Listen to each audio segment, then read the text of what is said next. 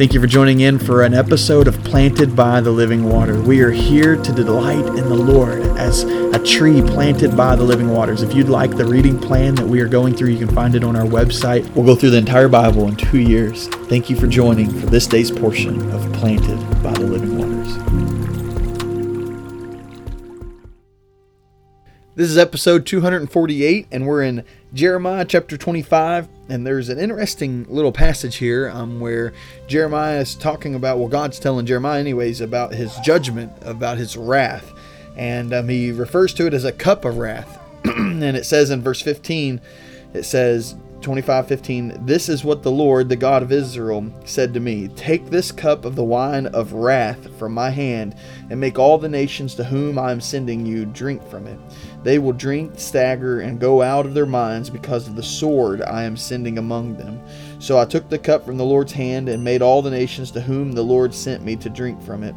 And Jerusalem and the other cities of Judah, its kings and its officials, to make them a desolate ruin, an example for scorn and cursing, as it is today." As I read that, I thought, it came to mind, I hadn't really thought of this before, but here's God saying, I have a cup of wrath for the nations to drink.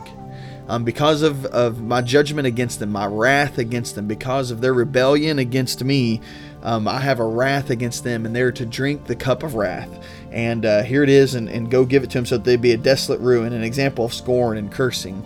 And I think about how God tells Jeremiah that this is what is going to happen to the nations, and this is what they deserve. But yet, I cannot come to this and not be reminded of Jesus in the Garden of Gethsemane. When Jesus was there, and if you remember his prayer, he said, "Take this cup from me. Take this cup from me, Lord. Would you take this cup from me? But your will, not my will. But take this cup from me." And what's he referring to? He's referring to the cup of wrath, the wrath of God against the sin of man. And so think of this. Now, if you tie this in together, here's Jeremiah being told by the Lord, there's a cup of wrath that will bring desolation and ruin and scorn and cursing upon the nations. And then we have the New Testament, the New Covenant, where Jesus says, even though he asked for God to let it pass, he takes it obediently to the point of death. He takes the cup of wrath.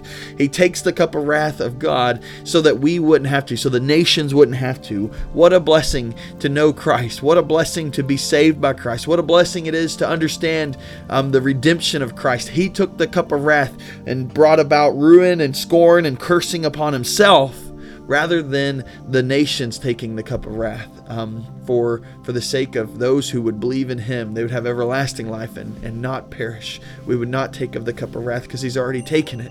Praise the Lord that he has partook of the cup of wrath for our sake, atoning our sins. Would you be thankful to the Lord today? Father, we love you, and I just thank you for Christ. I thank you for Jesus taking the cup of wrath, Lord, and being obedient to the point of death, as it says in Philippians. Lord, I'm so thankful that he made a way for us to not be brought to ruin and scorn and cursing, God. But I feel so unworthy of it at times, God. But your grace met us anyways. And I thank you for your grace, and I thank you for the good news of the gospel. May we live it out to its fullest today. In the name of Jesus we pray. Amen.